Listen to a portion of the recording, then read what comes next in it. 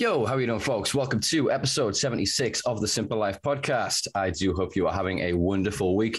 It is slowly getting brighter, not necessarily warmer, as I warned you last week. We have had our full spring, more fool you, more fool me, because I went out to try and go camping. I went for a day on the beach, and it was not the warmest at all. I've got to remember, I do still live in the northeast of England, and that sun can be deceptive. Do hope you're enjoying your week, whatever you're up to. It is a big one this week. This week's guest, it is our first sitting MP. Hopefully, after this recording goes out, he will continue to be a sitting MP, but we shall see. Today's guest is a former indie dance and house DJ and event manager. I did not know that before researching Jeff for this. He is a former city councillor and current MP for Manchester Witherington constituency for the Labour Party. He is also the co-founder of the Labour Campaign for Drug Policy Reform, chair of the All-Party Parliamentary Group on Mental Health, and the co-chair of the APPG, which is the acronym for that, Humanist Group, as well as the author of the recent Medical Cannabis Access Bill, or as the long title is, a bill to make provision about access to cannabis for medical reasons and for connected purposes, which we'll discuss further shortly. But without further ado, Jeff Smith, folks. Hi, thanks for the invitation. Thanks for having me on. Yeah, man, I'm really glad that we managed to hook this up. As I said, I've been sort of active for a few years, sort of pestering MPs with emails, and Roberta Blackman-Woods, before she retired in Durham, bless her, had to see me several times during her surgeries to complain about cannabis and drug policy and various other things. But as I was just saying to Jeff sort of in the warm-up there, guys, I think we're going to park medical cannabis for a little bit and have that as the bulk of the conversation at the end. And so I kind of wanted to go through, a lot of the other things that cropped up when I was doing research for this guest. Mm-hmm. So I suppose the first question that I was really eager to ask, is it true that you once warmed up for the Prodigy? Yeah. So in fact, I think a couple of times. I used to DJ mainly in clubs and colleges, but I used to do some work at festivals as well. So I DJ'd in between the bands at festivals. And I remember there was one year Prodigy were on at the V Festival, and I was sort of the main stage DJ. So I played the tunes before the Prodigy came on that evening, which was fun.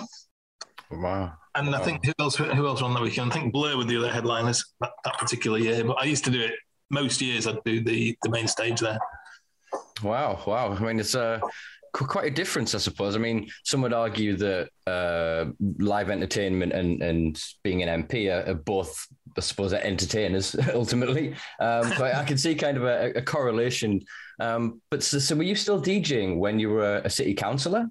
Yeah. I had a kind of double life for a long time. So I was a kind of respectable citizen in the day, and then I would go and DJ in like I say, mostly in clubs in Manchester or around sort of the north, so Leeds, Sheffield, Liverpool, and beyond actually. So yeah, I had to kind of double life. It was fun. I mean, I've always been lucky to work in things that I am interested in. So the big sort of passions in my life are music and politics, and I've been lucky to be able to earn a living doing both. Oh, yeah, exactly. I mean, few people get the opportunity to live one dream, I suppose, but simultaneously get both. And they'd be so quite opposite ends of the spectrum, really. So a lot of people, I think, would consider them to be polarized. When they think of your cliched sort of typical politician, they are suited and booted and what's the term, sort of stick up the arse, as it were. But they wouldn't then expect them to be throwing down beats on a nightclub after sitting in a chambers discussing potholes and right of way, you know? Indeed. Although I think that's a good thing about Parliament, actually, is that people think it's full of sort of lawyers and ex-political advisors and that sort of thing. And there are plenty of those people. But the good thing about Parliament is that there are people from all sorts of backgrounds. So there's, social workers, miners, and one DJ. But, there are people from all sorts of walks of life, really. And that is important and a valuable thing about it, I think. Mm. No, it does give me a sort of perspective to take into Parliament that maybe lots of other people don't have, which is why I got involved in some of the things I've been involved in Parliament, like sort of supporting the nighttime economy and things like drug policy as well. No, yeah, I can see the correlations, and exactly that is from lived experience. I think that we advocate and fight hardest, and so having the broadest spectrum brush with which to paint the picture of our society, just increases the general diversity of the outcome. So, yeah, I think we need far more DJs. This is my official call to DJs out there. When the nighttime economy is in a little bit of trouble, they're trying to solve it, but it's going to be a little while. So maybe go into politics. good transition career there. Yeah. And I'm too old for the DJing as well by now. So now I suppose that answers one of my later questions, which would you consider making a comeback? No, I think the problem is when I was a DJ, you have to, to do it properly, you have to treat it seriously and do it like a full-time job almost, and spend a lot of time kind of going to clubs or looking around for music, searching for new music, and I just don't have the time to do that nowadays. And to be honest, since I got elected to Parliament in 2015, I have no idea what's been happening musically, to be honest. So I could do you a good retro night, but not. I'm not up to speed with things. So I suppose with Partygate, you weren't invited to DJ. No, I wasn't invited to any of the parties in Downing Street. It's a shame they've missed a trick there. They've really missed a trick. Especially they're talking about local jobs and stimulating the economy. Got one of their own in house they could have hired right there. Indeed, yeah. For a price, although it'd be a high price for me to DJ a Tory party. Yeah, very high price. We're not just talking about financial, I guess, here. So it was, I guess, a natural transition from city councillor to MP, because we were a city councillor in the constituency as well.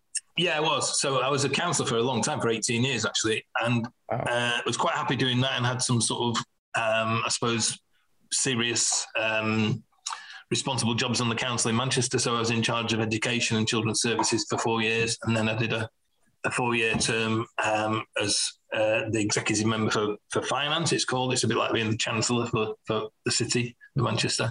So I did those 2 jobs. And so I was going to say, so you were in charge of potholes and right away. Yeah, and lots of other things. So it does prepare you. It's a very similar sort of a experience to being an MP. I was councillor for one of the local wards in my constituency where that I represent now. So it's an area I grew up in actually and know well.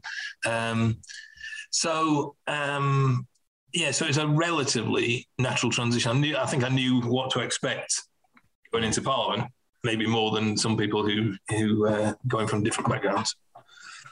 Yeah, I suppose exactly that. You've had nearly 2 decades of lived experience of the procedural, the mundane aspects of governing, of ruling. And I think that is, politics shouldn't be so sexy and glamorous. I'm bored of this attempts to make it so. I mean, you can add certain attributes and traits to any individual and people can espouse them and portray them.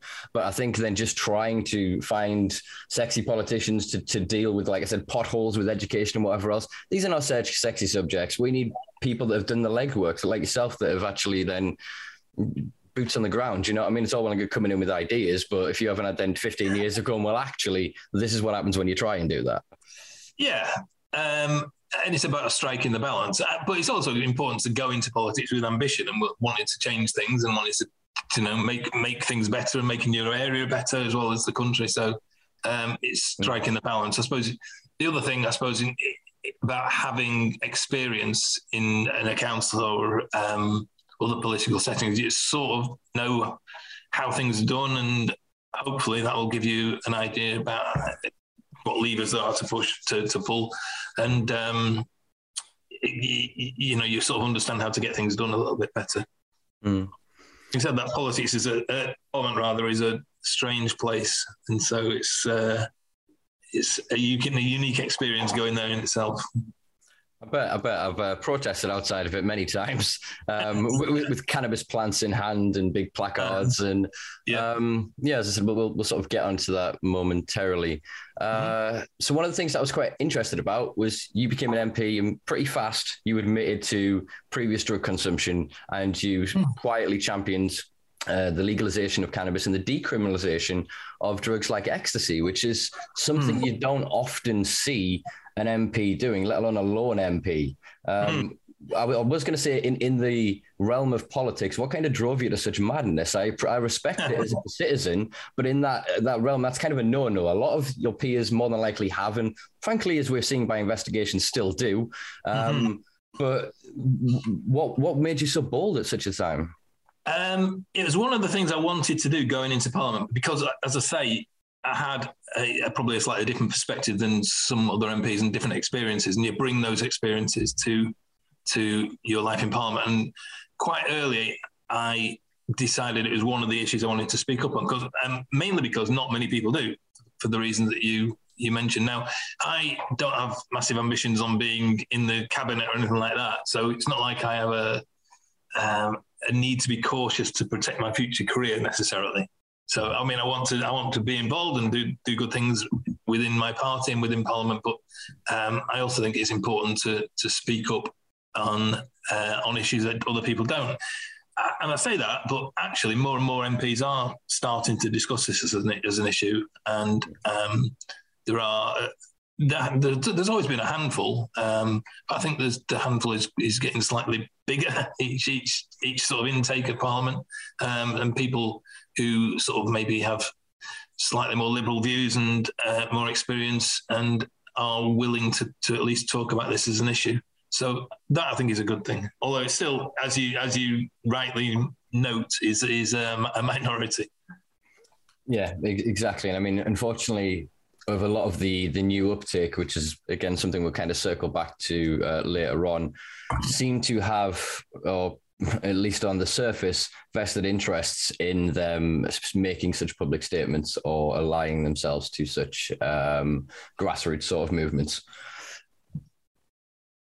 Maybe. I mean, I think some of the new Tory intake are maybe less small and liberal than even some of their peers, and so far more neo, less liberal. And so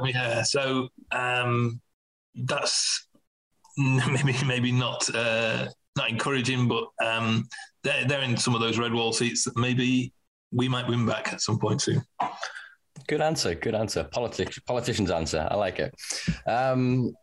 So one of the things I wanted to ask, how many bars are there in Westminster? You say it's a weird place. I heard 12 at one point, and I quoted it in the past, but I seem to feel that's quite high. Well, the parliamentary estate is quite a massive place, and so it does have lots of sort of outlets, lots of eating areas, cafeterias, that sort of thing. I think there are sort of two main bars as such. I mean, to be honest, I don't spend a lot of time in the bars of Parliament, so I don't know them all. But there are two that are actual like what I suppose you'd call normal bars with pumps and that sort of thing, beer pumps. And then there are sort of other rooms where you can get a bottle of wine or whatever. I have no idea, if I'm being honest with you, how many there are. I suspect that figure of 12 might include the sort of dining rooms where you get served wine with your food sort of thing. So I don't think there certainly aren't a dozen bars just waiting to be. Yeah, it's not like a night crawl. You can't start in one and just work your way through the 12. No, indeed, no. I think the night crawl would be two in Parliament. Yeah, saying that, we are waiting for, I suppose, the finer details of a Met investigation. So who knows what's going on? Who knows? Obviously, if individuals like yourself are not sort of imbibing at work, which again, it's the reason I asked is that I'm just interested in the correlation of what we're starting to understand about sort of mass alcohol consumption and its effects on things like, say, empathy, on rational thinking. And yeah, so it's just, I was just sort of curious as I inform this opinion, and obviously I write a lot of blogs and whatever else. I wanted to kind of get it from the horse's mouth, as it were. But I suppose you'll be one source amongst many now. So I guess I'm going to have to find an MP that does enjoy a little bar crawl. I think there's always been a sort of culture in Parliament of a little bit of drinking. I'm not sure it's any worse now than it always has been. Probably perhaps less so.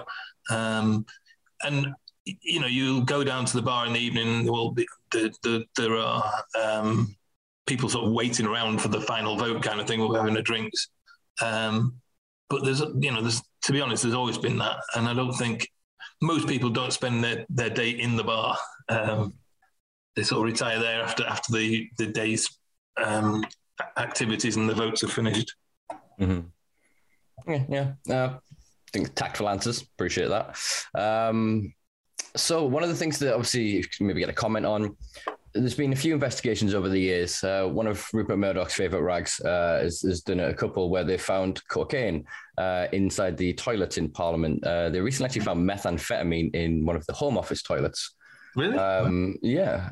So I was just wondering about if you had a comment on that in general, given sort of your previous experience, because again, it's I know you're going to have to respond as a sitting MP right now, but obviously you've had the life that you've had. So I was just curious how those two worlds kind of merge into a response to this. I'm not sure they do particularly. I think it's like any big workplace. I mean, there are several thousand people work in Parliament. You go to any big workplace, and you swab the toilets. It's not going to be unusual necessarily to find substances that shouldn't be there. I certainly don't think it's Parliament is a place that's rife with cocaine or drug taking generally. But I guess the sort of the MPs and peers are only one section of the people who are there, and in that respect, it'd be like most other workplaces. There will be some consumption. I suppose it is best to frame that, I suppose, to rationalise it in that the MPs and the peers are what, 650 amongst several thousand, as you were saying? Well, the 650 MPs is about 800 peers, actually.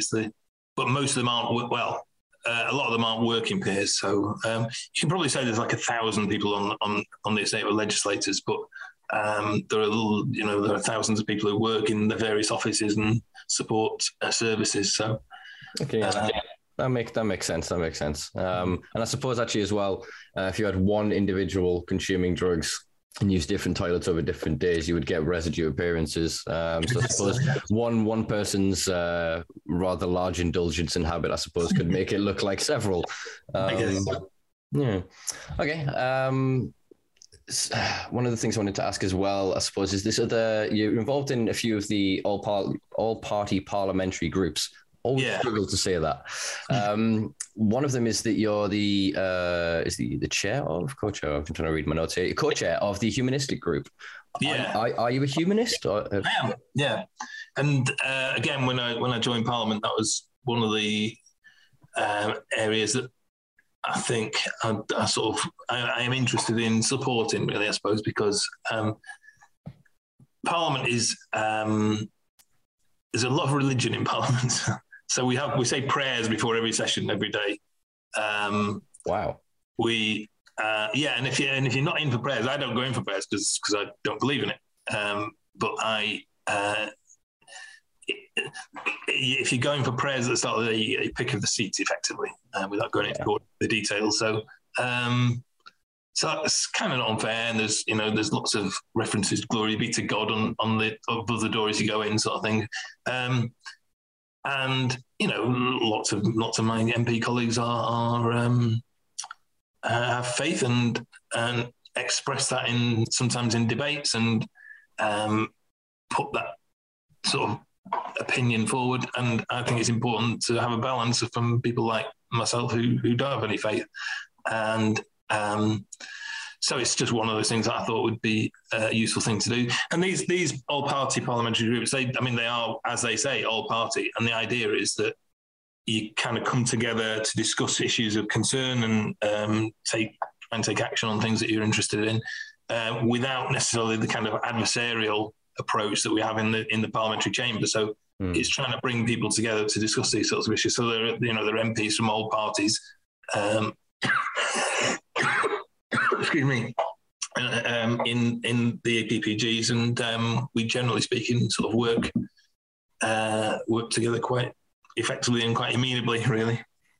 Yeah, I imagine so, because it would sort of division down secular lines, I suppose, then often leads to sort of the bipartisan nature of reality. Once you believe so much, you kind of corner yourself off to something, and then you by default create an opposition to somebody else's belief, and then you have to create either commonality or sort of an acceptance and of each of the sort of faith. Whereas if you get, I think, the humanist approach, I mean, one of the first public talks I did about cannabis was to Durham Humanist Society, and about 20 of them, they invited us around to a house, sat on a big square, and they basically went, pictures on cannabis. I was like, All right. And everything I went with, and I just literally went through everything I'd ever learned. And I was just pulling it all off the cuff as much as I could. I brought loads of resources, physical things for them to touch.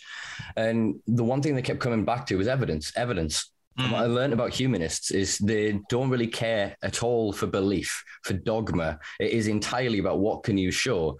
And I think that it was one of the things I always found interesting is sort of your opinion on drugs and then a humanist ideology versus Parliament's general attitude towards drugs. It's not a bipartisan issue. You know, all the major parties, I mean, even the Greens, they're quite hella liberal compared to most of the others, but it's still not quite where a lot of people would want progressive drug policies to be.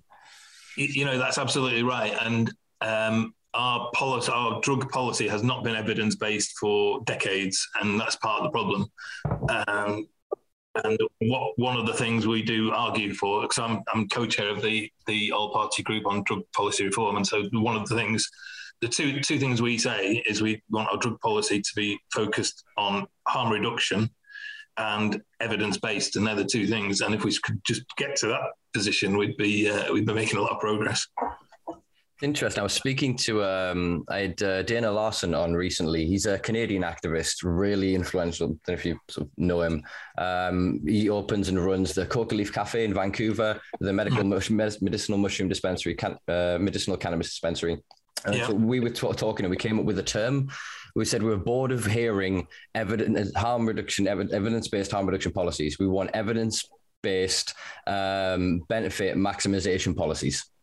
Because all of these drugs have benefits. There's a reason we all continue to consume them.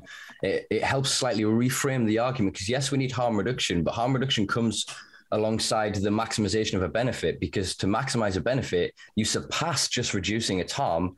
You start to sway attention towards and focus towards what it can potentially do, not just for the consumer, for the economy, for the ecology, for the environment. You know, it's when we start to really scale it up beyond just that individual, they're choosing to do this thing. It's the argument I often have against decriminalization, in that, yes, it ends the end consumer being criminalized, but it does nothing for regulation of supply. It actually then most often incentivizes and creates really powerful cartels.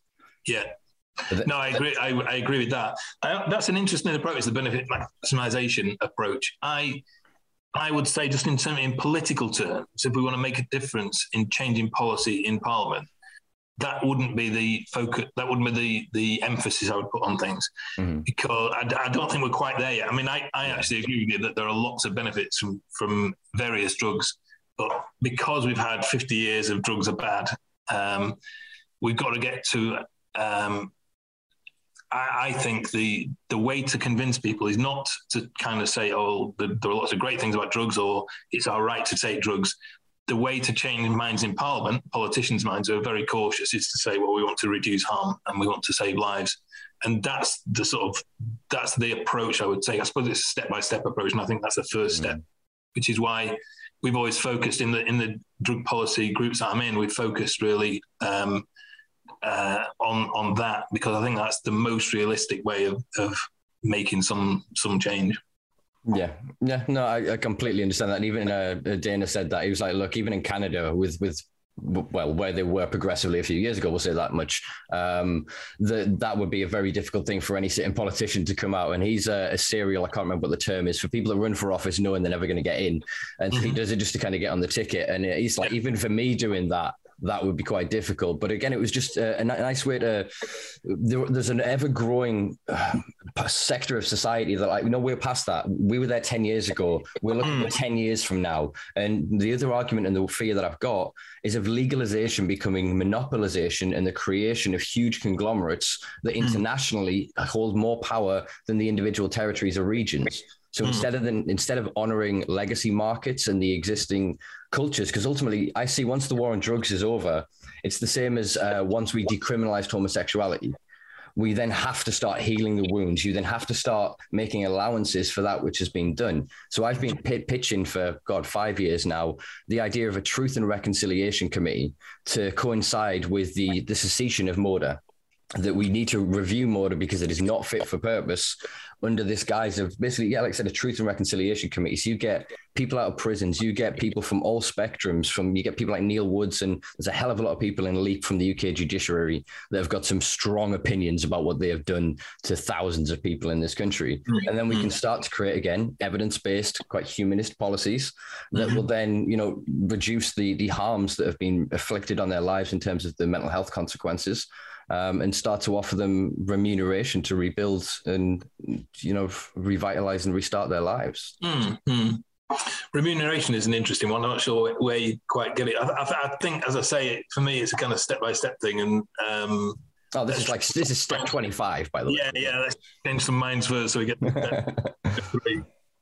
I always like to big dream. What's the point of this podcast? It's just me chatting shit for a couple of hours every week. So you're just this week's victim, Jeff. No, I'm thoroughly enjoying this. I think we're getting through these questions really well. I've got a couple more, and then we'll dive straight on into to cannabis. So I noticed that you do, is it 6 surgeries a month? Is that still? Well, we have, or did, I suppose COVID will have changed the way that operates. Yeah, well, we had to stop all that during COVID.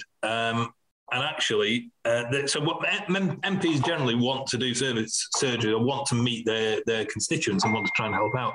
So something, I suppose 6 is a higher number than many, but that's what we were doing up until COVID. Now, when COVID came, we had to stop them all. And we were just starting to start up again, actually, when the MP, David Amos, was murdered at his surgery. So we got some advice just to not start again just yet. So we're still thinking about how we support our constituents. Now, we will be doing some advice surgeries, but actually what we've found in this changed world is that supporting people via Zoom, for example, is just as easy and very often quicker. So I think we'll see a lot more of that in future for MPs. So not so much I'll be in this place at 1:00 on Saturday, all come down and queue up to see me, but making appointments and being able to support people straight away and just have a conversation and then take on whatever their issue is. So the sort of changed world that we all had, we need to sort of learn from the new practices and the benefits that we've had from it, and that is one way forward, I think, for MPs. Yeah, definitely. It was basically the question was going to be, and I realized as I was reading that out, obviously that it's not necessarily true, was sort of how to make your local MP and direct democracy sort of more accessible. And there's one thing I wanted to throw in that I read recently that keeps blowing my mind every time I think about it. Zoom and video conferencing during the lockdowns has had more of a benefit towards positive climate than all of the electric vehicles put together so far. That's an interesting one. Yeah, I wonder if that's true. It was I read it recently in one of the mainstream, I think it was Forbes or something like that. I'll try and find the source for this. That is interesting. But actually, it has made engagement with groups easier. So I do now a Zoom call every couple of months with the local Friends of the Earth. Well, actually, it's a group called The Time Is Now, and it's a sort of climate change lobby group. And so I do a Zoom with them. I do Zoom calls with local residents groups, with local school children. So it's actually made engagement with those sorts of groups a lot easier. So I probably, again, we'll make the most of these new ways of working. And I would never have been able to do, for example, the regular meetings with the climate change group that I do on Zoom. And I suppose it would have, it adds to the climate change argument. Do you know what I mean? What you're doing is you're saving that money. I made the point during COPs that if just one of the international leaders had made a point of not attending and sent a Zoom screen, the power of that statement could have made towards, actually aligning values with actions on the global political scene. Yeah.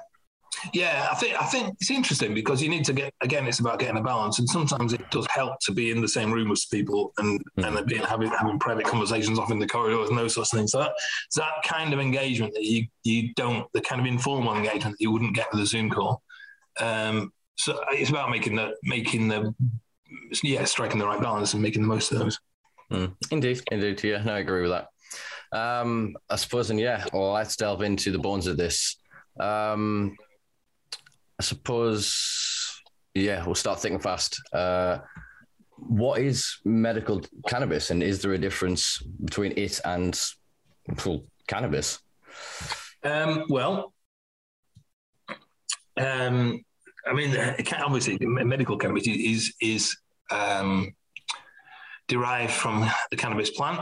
Now, obviously, it's not necessarily like smoking a joint or taking full plant cannabis, because some of the medical cannabis that is used has very little THC, for example, mainly CBD, and there are different products. What we know is that there is great potential in using cannabis in its various guises and its various, sort of products and balance with THC and CBD for a number of conditions. And so that's why we refer to it as medical cannabis, I guess. And also, I think the fact that it is used as a medicine and can be treated as a medicine actually is another one of those things that helps to change people's perspective of it. And, I've got people involved in the All Party group on medical cannabis who would never support legalizing recreational cannabis. I respect and appreciate your answer. I'll be gentle with my deconstruction. So one of the things that I find obviously frustrating is it's a misnomer. I've worked quite hard with Mike Barnes and the Cannabis Industry Council in the UK, and they've recently voted and agreed to change their subgroup from medical cannabis to prescription cannabis, which in English more accurately sort of describes the situation. It is the prescription of cannabis, which is the medicinal use of cannabis, which is medicinal means medical use of, whereas medical cannabis is a misnomer to people. When they hear it, they then are thinking of it's something special, something separate, something different. At the minute, I think there's somewhere in the region of 1,250 to 1,300 prescriptions at the minute in the UK on private. There are 3 on NHS at the minute. Obviously, there were special allowances that were compensations for the very active national campaigns that obviously led towards movement on this. We're seeing an issue of juxtaposition between the access 3 years into this change of bill, the so-called medical cannabis access bill of 2018, which came into effect November 1st. So about 13,000 patients versus the 1.4 million people that were speculated. We obviously have a system of something like CanCard, which isn't verified, isn't really backed by anything. We've recently had the Home Office come out against it. They lost a case in the Isle of Wight in the judiciary. I'm mixing up my acronyms here. The GP Association, the Royal College of GPs, have not backed this. Nursing College have backed away from it. So we've got this juxtaposition here. They've sold somewhere in the region, I think, 50,000 cards. So of that 1.4 million, somewhere of discretion of some we could call air quotes protection is still minute percentage of the total number of people that consume cannabis in this country for medicinal purposes. The issue that a lot of people have in the reform movement in the UK at the minute is that we stood outside of Parliament and supported one of your fellow MPs, Paul Flynn, the late Paul Flynn, rest in peace, in his work to get his motion tabled, which was a private member's bill, quite similar to the one that you've got in Parliament yourself at the minute. His was much more ambiguous, I guess, with the language, because we were promised in conversations with organizations at the time the right to self-identify, that we wouldn't need a third-party specialist to go, cannabis could benefit you. If you had previous experience, historic experience, you could self-identify and thus you would be able to be considered a medical patient. We were also then promised that conversations would be had around grow your own and around compassion clubs. And again, 3 years in, these haven't really materialized. We have more than a dozen private clinics, as I alluded to at the start of this, some of them tacitly and some of them more directly connected to active MPs in the House. And so, yeah, basically, I suppose I didn't mean to ask that question as a trap, but I kind of wanted to present both of our interpretations so that we can then move forward with the conversation. Yeah. There's a lot wrapped up in what you just said. There was a hell of a lot. I suppose I try and focus on what we can achieve and what progress we can make. And so just as an example to the medical cannabis bill, I had when I was drawn the way this works to get a private members bill, it's a lottery and you put your name in and so many people get drawn each session. Now I got drawn, and as soon as I decided that I think medical cannabis would be a good way to go forward, I tried to have conversations with the government about what they would accept in terms of a bill that would make progress. Now, obviously, they are going to be much more limited in what they will allow than the various ambitions that you and campaigners have. But it's kind of, one step at a time. How can we make some progress on this? So I had a number of conversations with ministers about what they might agree to in terms of a bill. Didn't really get anywhere, if I'm being honest, because they are they're very nervous about doing anything that isn't approved by what you might call the medical establishment. And so I couldn't agree anything. So I came up with a couple of proposals to go in the medical cannabis bill, which would have been, sort of baby steps along the way of making progress. But I just think we have to focus on what might be achievable. And the things I put forward, I thought were not unreasonable asks, but the government wouldn't have them anyway. But yeah, I was trying to focus on how we can make a little bit of progress in what is still a relatively difficult environment to talk about drugs, which is Parliament is not a place where necessarily everybody wants to talk about drug policy. Yeah, ironic, even some of the points that we've already made in this conversation. So from my crude understanding of the proposal of your bill, it's effectively to move on from specialists to allow GP prescribing. Yeah, well, yeah, but within a limited framework. So the two proposals in my bill. One was that we create a commission to look at the evidence for medical cannabis now on different conditions. Now, currently, the government, the MHRA and NICE and the people who authorise treatments very much focus on randomised controlled trials for approval of new medicines.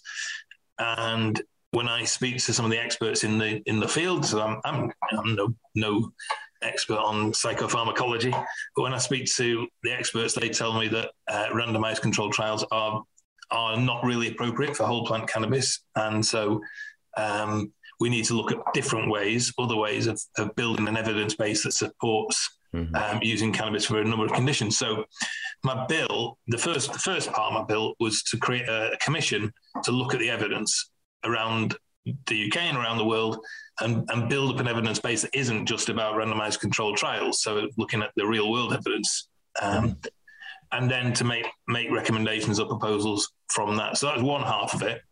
And then the other half was to create a register of GPs trained in prescribing cannabis as a medicine. Now, they wouldn't be necessarily for things like for conditions like treatment-resistant epilepsy, they're quite complex, difficult conditions that you need to be an expert on, a consultant in. But there are plenty of conditions that people come forward with to GPs, for example, chronic pain and things like that are sort of GP conditions, and a GP would be able to prescribe a treatment for, and that could include cannabis and to create a database of trained GPs.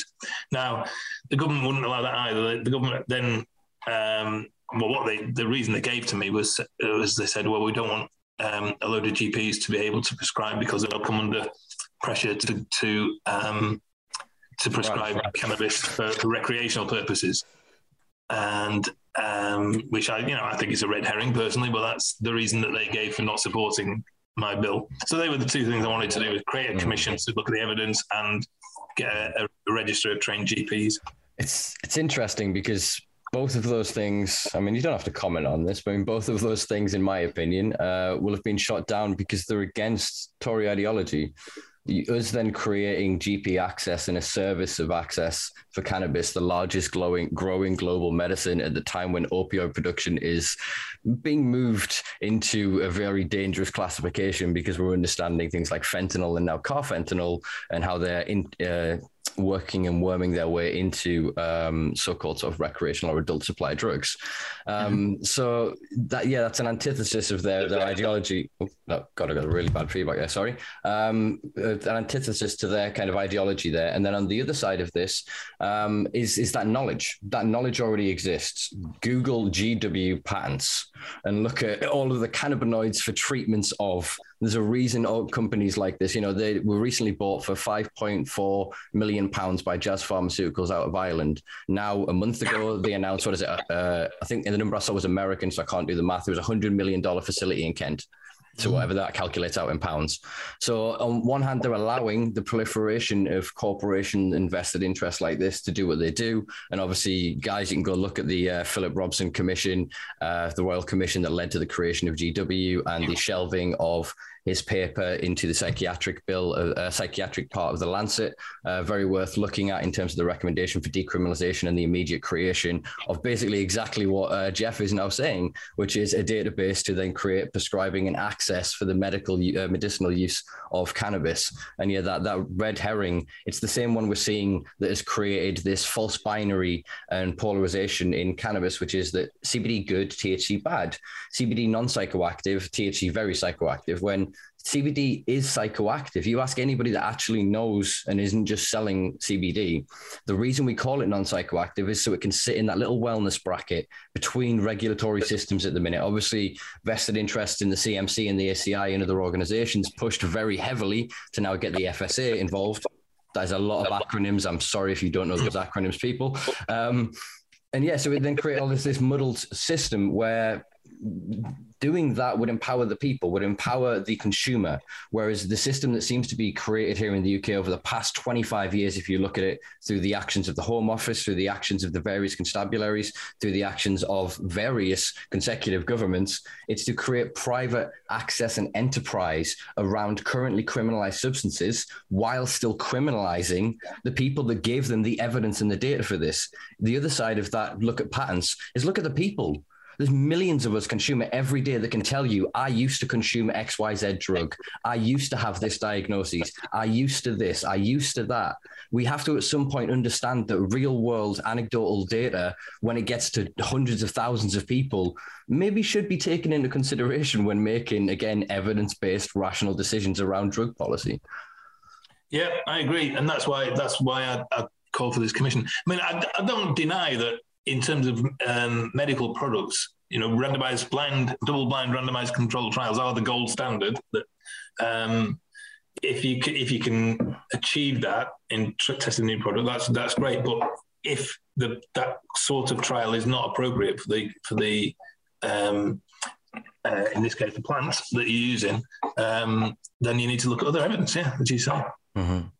Yeah, another sort of. One I wanted to pick up on before that you said in your introduction, I suppose, of what medical cannabis is, again, air quotes, medical cannabis is, in your understanding of this balanced THC CBD. So Mike Barnes is someone that I've been quite close to in this for a long time. I invited him down to one of our very first events here in Durham, and we stood in a field and debated about psychosis, at which point, after which we both kind of shook hands when that was a really good conversation. Let's go do some more research. And we've messaged back and forth and had these conversations since. I've had him on twice now on the podcast and asked him, does the medical profession, does prescribers of cannabis worry about cannabis psychosis? Do they worry about this skunk psychosis narrative that has been proliferated in the British press for the past 15 years? And ultimately, it doesn't seem to be cropping up. They're not seeing any forms of psychosis inside of their prescribing.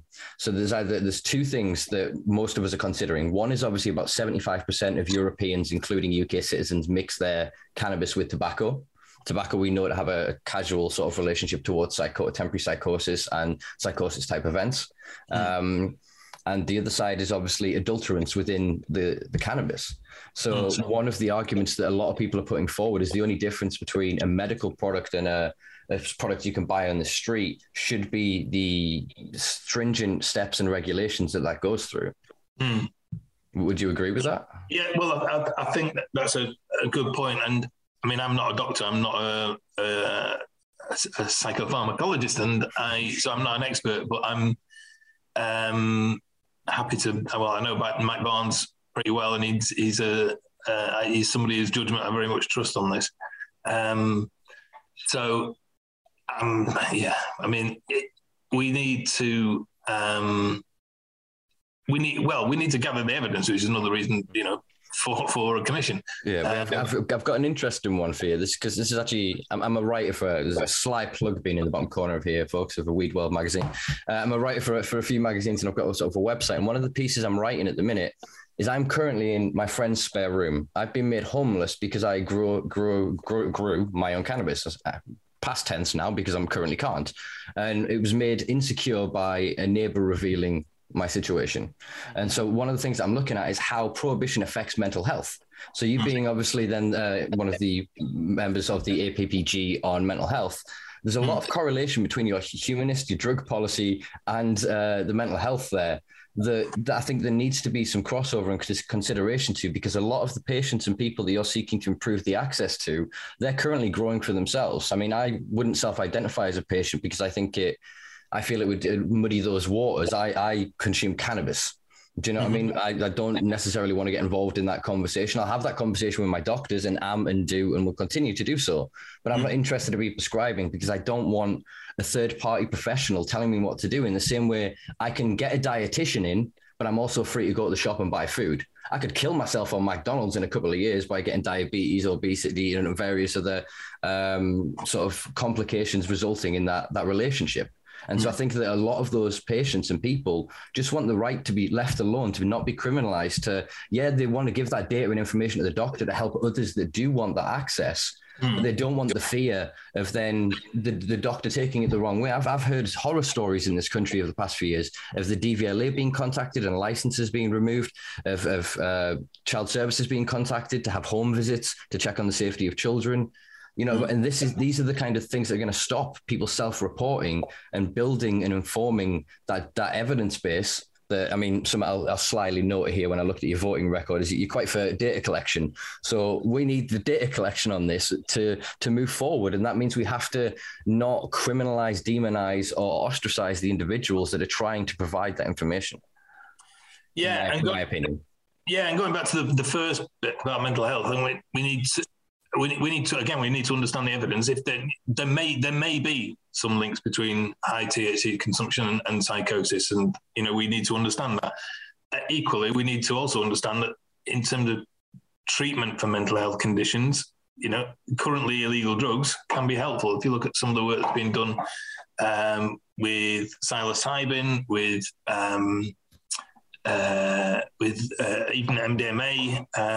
There's very interesting work going on about in particularly trauma and post-traumatic stress with those drugs, and we need to understand the benefits, as you said earlier on. Yeah. But does this not create in some way a form of drug exceptionalism? Because currently, so one of the people I'm currently hitting to try and, I'm not going to name him actually because I'm still trying to nail him down as a guest. But basically in this country right now, so we had a big thing. You're obviously a music lover. You've enjoyed festivals. I enjoyed Boomtown for 7 years in a row. Just went at it every year. It was like, I love this place. This is a wonderful escapism. Everybody just being kind of eating a stick and free and just enjoying themselves. There was a big problem with ketamine for a few years. Ketamine, obviously, Class C has now been, I think, up to a Class B. For about $6,000, you can get ketamine infusions. So you can go to a clinic and you can go and get ketamine infused into your veins intravenously, go through it with guided therapy, and there are other parts to it. I'm oversimplifying.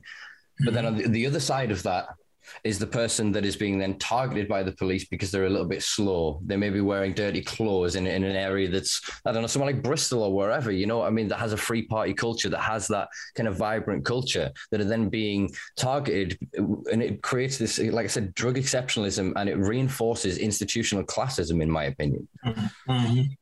Well, I mean, I don't think criminalising people for using drugs helps anybody, and I don't think the police spending a lot of time doing that is a good use of their resources. And that's that's one of the reasons we argue for a different approach in Parliament to focus on harm reduction rather than criminalising people.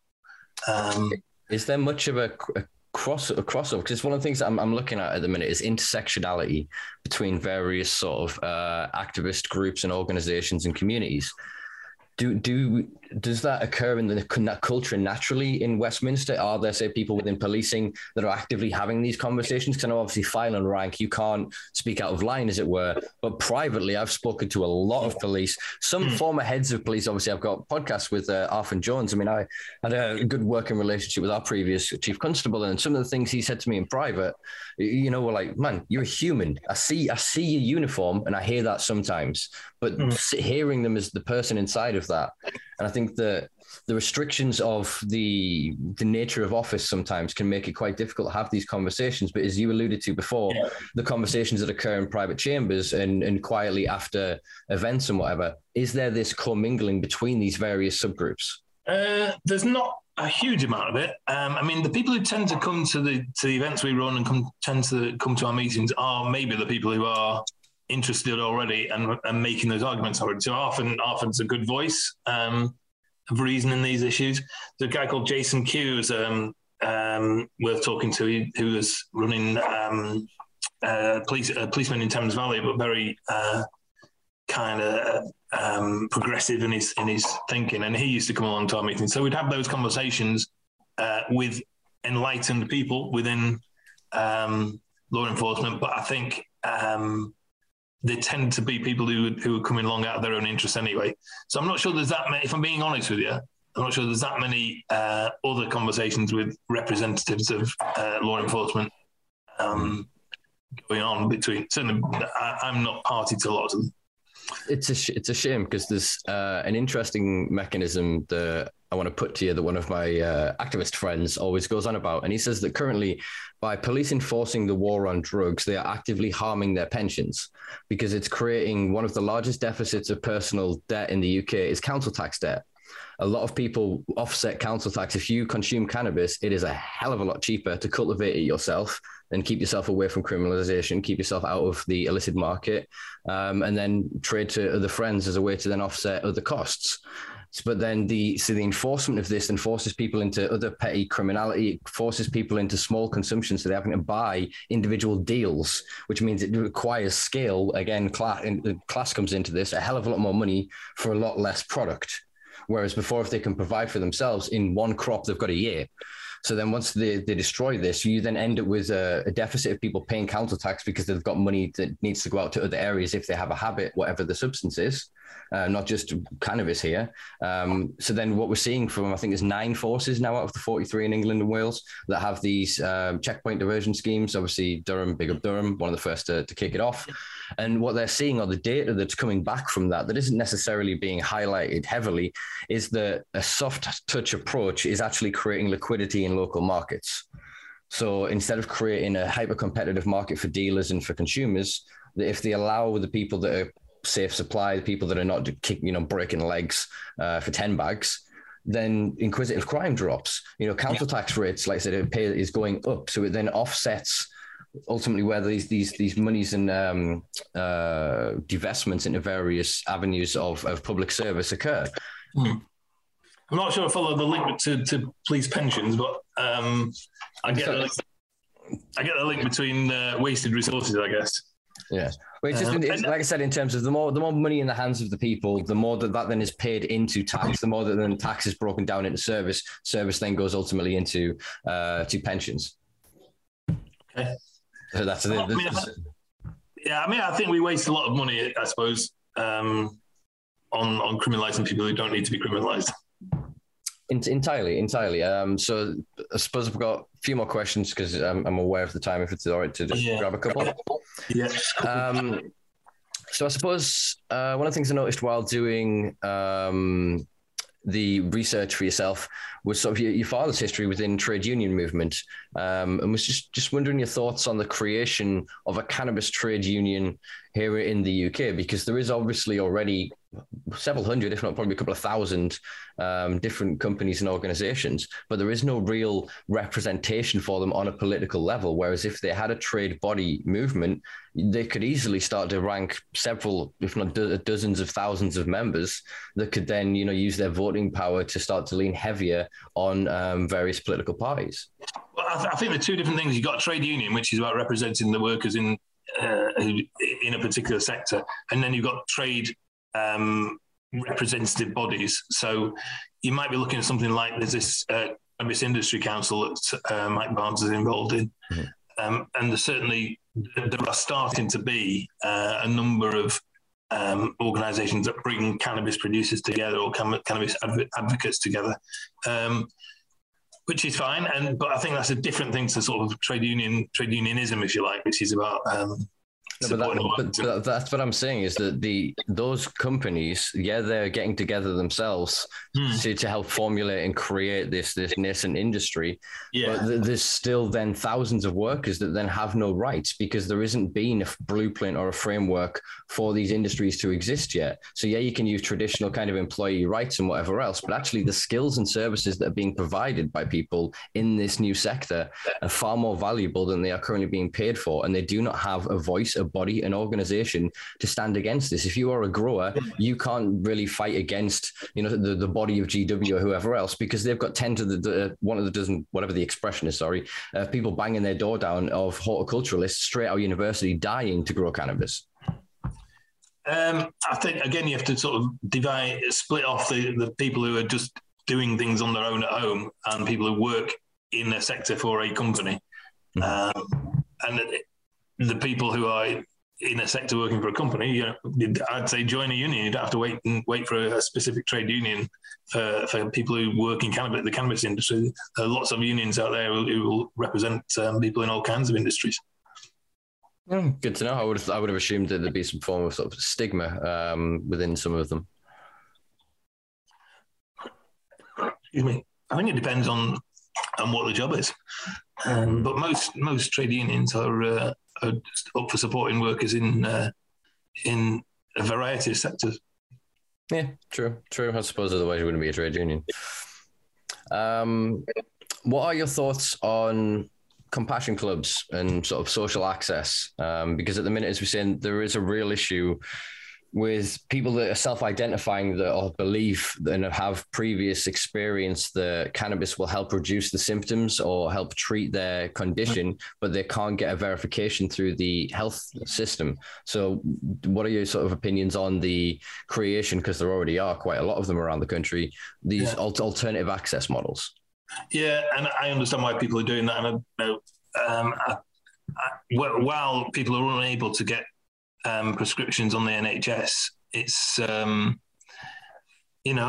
think it's a perfectly understandable way of approaching it, and I don't have a problem with people who are doing that, because it's partly politicians' fault for not and the sort of medical establishment sort of not sorting this problem so people can get the access they need. So what's your thoughts then on individual patients, whether they either self-identify or have a prescription, growing their own at home? I'm not sure I'd want to get into that, because I think lots of people do that anyway, don't they, of course. But if you've got a prescription, for example, for a particular product with a particular balance, you're not necessarily going to get that by growing it at home, just by growing a plant. So if your prescription is for Epidiolex, say, which has a very low THC, for example, you're not going to get that by just growing your own plant. So I think people have to be careful, I suppose, is what I'm saying. I mean, I've obviously had quite a few guests on recently.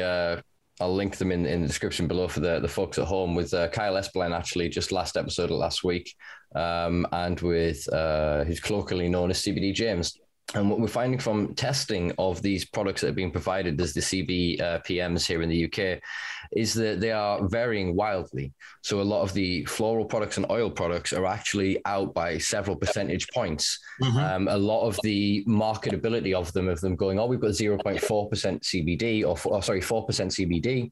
They're finding that it's closer to 0.4% CBD in a lot of these products, that they are almost being created to navigate the current legislation to be able to provide profitability for international conglomerates. They're basically making whatever product sells. They are looking internationally at each country, looking at the legislation, figuring out how to, like I say, navigate it to create that the maximization of profit from that product. And as you were saying before, matching, there's probably a much wider potential capability of people to access through seed catalogs, a much wider diversity of profiles of cannabis ratios. These days, there's some unbelievable geneticists that have worked obviously from what we colloquially call hemp or low THC industrial strains of cannabis, cultivars of cannabis, and being able to create 1-for-1s, being able to create high ratioed CBD plants and products. I understand obviously your hesitance of commenting on this is a conversation. I just wanted, I guess, the opportunity to provide you with a little bit further information there. So I suppose we've got a couple more quick questions. Can you tell us about the Labour campaign for drug policy reform and how come it ended up almost identically with Crispin Blunt creating the Conservative drug policy reform group? Well, so what happened was that myself and another Labour MP called Thangam Debonair's MP in Bristol, both have similar. We're both members of the all-party group on drug reform, and both felt that there's never really been a place within the Labour Party to talk about drug policy, and we wanted to create just a space for people to do that and to come to meetings or to have online conversations about how we address our approach to drug policy. And there's never been a space in the Labour Party for that. So it was very much an kind of an informal thing that in Thangam set up and started to get more people involved in. And we were supported by a charity to sort of run it. And Thangam's had to step back. I'm having to step back a little bit. But the idea is just to do that, just to give people a space to talk about drug policy generally, and how, what the Labour Party's approach to drug policy should be. And it's about changing minds in the sort of medium term, and giving people a space to sort of develop that thinking. So we did that, and ours is very much a kind of informal grouping. So Crispin is my co-chair. He's a Tory co-chair of the all-party group on drug policy reform, Crispin Blunt. So he saw me and Thangam set up this Labour group and thought, well, that's a good idea. With the Conservatives should have a similar group. And so he set up, I think, called the Conservative Party Drug Reform Group Limited, I think it's called. And it's a slightly different approach that he's got. It's a private company, but I think with a similar sort of approach, a similar sort of idea. Mm-hmm. Yeah, like I said, any space that I guess can be created privately for MPs to discuss these things without fear of ramification from, I guess a lot of it is still this idea of the purse clutching Daily Mail reading granny that's a little bit like, oh my God, drugs. When paradoxically, actually, her arthritis, her hip pain, the fact she can't sleep, that she's constipated from all her opioids. I could go on for an hour of the ways that it could benefit. It's that juxtaposition is so palpable and painful to me as a person that is as informed as I am. I suppose then, what is, I guess, the likelihood? I mean, I'll admit to being a Corbynite. I'm Northern through and through, so I bleed red. I can't help it. You know what I mean? There's just something in us, in the water, in our blood, basically, as well. So I stepped away from politics for quite a while. I was very disenfranchised and disillusioned by the whole Iraq war. I suppose I should mention then, finding on your record that you kind of voted against an investigation. We'll leave it at that. I'd maybe like to discuss that privately with you. Or did I? I don't remember whether I did. I don't think I did. It's on my list of anti. It's on my list of anti. You also, I'll give you some points though. You're anti-Trident. That's some good. That's some good. So, or at least your record shows this. I'm happy to send you the link of my research of this after the fact to check with the record, because I would prefer to obviously have this correct at the time of it going out. But yes, my point, I think, before I got confused with that, is that By the way, I was at the time arguing when Iraq happened. I was arguing against the Iraq war. I think it was a 2016 vote for an investigation or somewhere in that time. I can't remember the details of what was proposed that day, but there may have been a reason why I didn't do the right thing to support at the time. I don't know. It was only a tie-in because, like I said, it was about that time that I really got disenfranchised with mainstream politics, stepped away for quite a while, and sort of ended up in activism and all of this stuff anyway. And then, Corbyn really was a big Corbynite, not going to lie. You know what I mean? Few issues, I guess, over his lifetime and his body of work that I would disagree with, but collectively his integrity and his direction and vision, I think, was something that set a fire amongst the youth and amongst the disenfranchised left and far left in the UK. We now find ourselves, obviously, with, I'm not going to sir him, but Keir Starmer. I'm not going to obviously try and trap you into an opinion or anything, but I just want to sort of get your thoughts on where we stand with the Labour Party's goals on moving forward with drug policy under Keir Starmer, who, given obviously his previous employment, but also his comments that he's made on the record since becoming Labour Party leader. Well, my overriding purpose as a Labour MP is we need to form a Labour government. And, we can talk about all sorts of issues, cannabis being one, drug policy being one, all sorts of other issues. But if we're not in government, we can't make a difference to anything. So the most important thing we do is get an electable party that can form a government. And then if from that point, if we can change policy and have a more progressive drug policy when we're in government, then fine. But my absolute number one aim over the next few years is to get a Labour government. And I think Keir Starmer is the right person to try and lead us into forming a government. And so I support Keir. I voted for him when he stood for leader. And I want him to be Prime Minister. And at some point, we will have conversations about policy and other things that we disagree with, but we're all academic unless we can get into government. Indeed. I think one of the things that I would hope to, I guess, impress on you through this conversation, I'd ideally obviously like to keep this conversation going further forward, sort of privately. But I think one of the things I'd like to sort of impress is the body of my work that I'm learning through this is the intersectionality of drug policy and cannabis prohibition and the prohibition of current substances and the demonization basically of the most disenfranchised and most marginalized in this country. It is interconnected with everything. You want to deal with homelessness, you look at drug policy. You want to deal with ecology, look at drug policy. You want to deal with environmental sustainability, again, look at drug policy. Future-proofing the NHS, drug policy. Look at, we really, the needs, in my opinion, to be, there's a good, we have these APPG groups, but there almost needs to be an overarching group of just visionaries, people who are not looking to the next electoral cycle, people that are in that house because they want to die in that house, because they want to serve the people of this country. I believe that there must be some in there. You've said there's 1,000 of these, basically. Some of you must be all right. You've kind of won my vote privately, personally, in this conversation, because I respect the way you've come on and you've conducted yourself and you've had this conversation.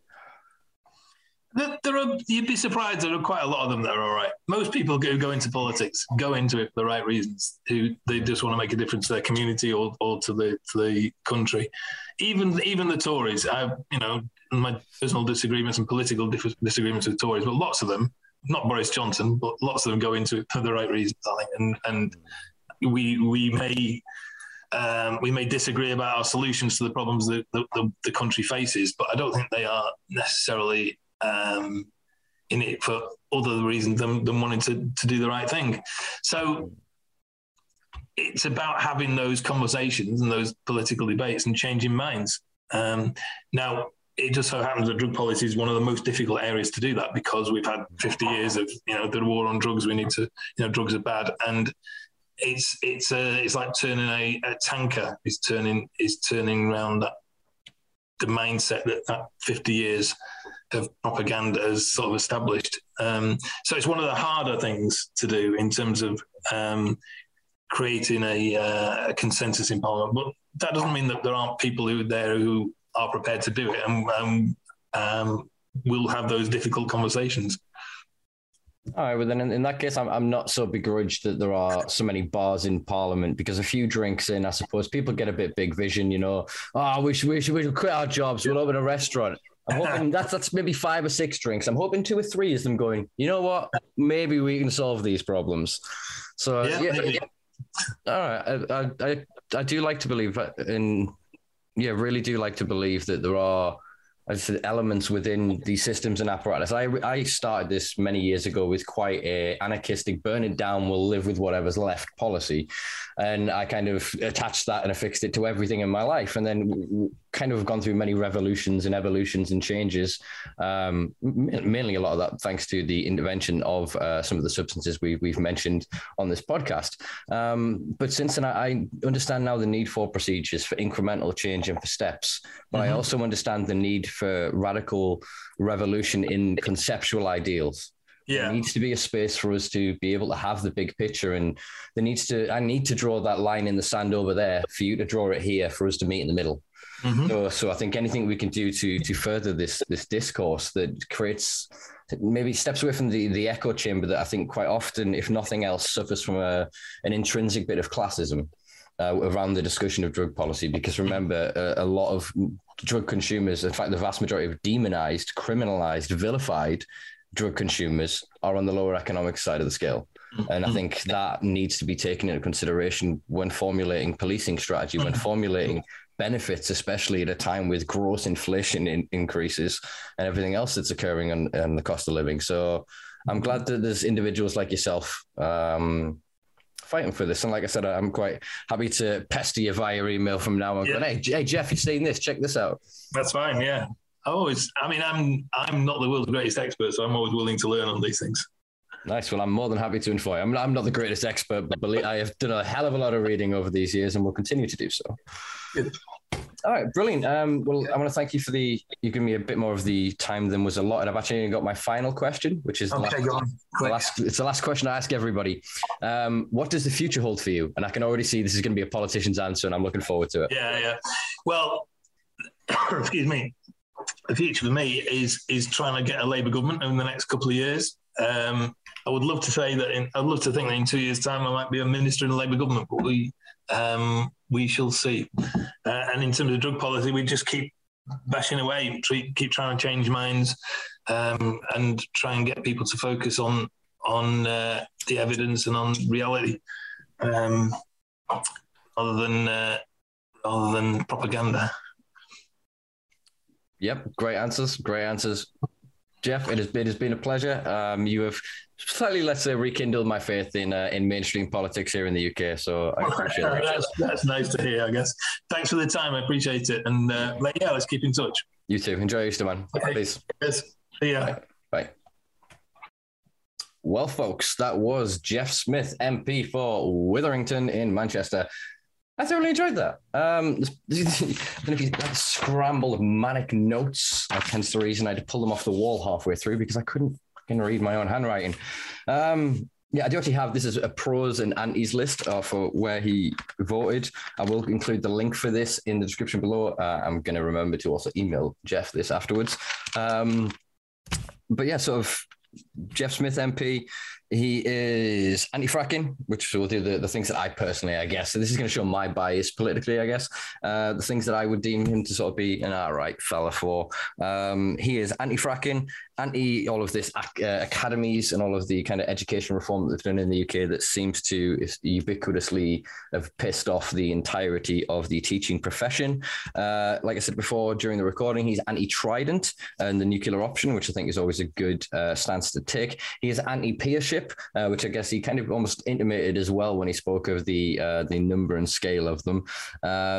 He's against higher alcohol taxes. So all of my imbibing friends out there, I know there's still people that like to enjoy alcohol and will do so as they wish. There you go. He's anti putting higher taxes on you all folks. He was anti the Iraq investigation in 2016. He is pro-nationalization and public ownership, which is something I wanted to ask him and didn't get opportunity, but we'll probably be able to drag him back, I'm sure he enjoyed that. To discuss, nationalization and public ownership of of cannabis, as I've spoke of many times before here on the podcast, of my dream vision of the NHS becoming the ultimate OG cannabis producers here in the UK. And they would provide all of the cannabis for the adult consumption market, as well as providing all of the products and services to the medical industry, to the same grade, to the same criteria, to the same regulations, so that the products are of the highest possible standard. He is pro-EU, obviously, again, that shows my bias. He is a pro-welfare state, which is, again, good. Pro-disabled access and rights. Pro-right to die. Shout out Tom Curran's episode, worth a worth a listen to capture kind of my thoughts on the Right to Die campaign. A really powerful episode, and all respect to Tom, much love, brother. High speed rail,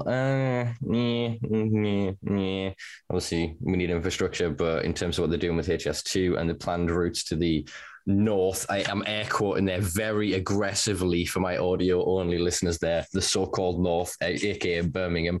I love you guys down in Birmingham, but I'm not saying these are not the north. You're very firmly the Midlands. Pro-regulation for helping sort of climate change, pro-immigration, unfortunately pro-mass data collection and mass surveillance, but I think that is generally just a trope of modern kind of MPs and their machinations, intentions, I don't know. I enjoyed the conversation. I don't know. Let me know what you thought in the comments below. And we will be back next week with, I believe, drum roll, it is Mila Janssen, Hash Queen, I think. Yeah, I think. If not, be a surprise for you and me. All right, if you enjoyed this one, folks, check us out on patreon.com/The Simpa Life. Check out thesimpalife.com. You'll find less kitchen adverts now. I'm slowly working my way through the website. As you can probably tell by watching the body of my work, I'm not very technically minded. I've had to learn to edit all of these. And as you've just observed with last week's episode, sometimes I get the edit wrong. So learning the website is a whole nother kettle of fish. It's taken me some time, but I'm getting there and I'm enjoying the experience. So as Bill Hicks would say, just enjoy the fucking ride, man. Just enjoy the ride. All right, peace and love, folks. Check me out on all social media platforms. Like, share, subscribe, rate wherever you are on whatever platform. It all helps boost the analytics, because currently I use the word cannabis. I use the word drugs. I use very annoying words to the algorithms and the bots that mean that they kind of shadow ban me and keep us out the way so you don't see. So if you enjoyed this, like I said, share it to someone you love, someone you care about, someone that might enjoy the rambling bullshit that is my podcast. All right, peace and love, folks. It's been a pleasure.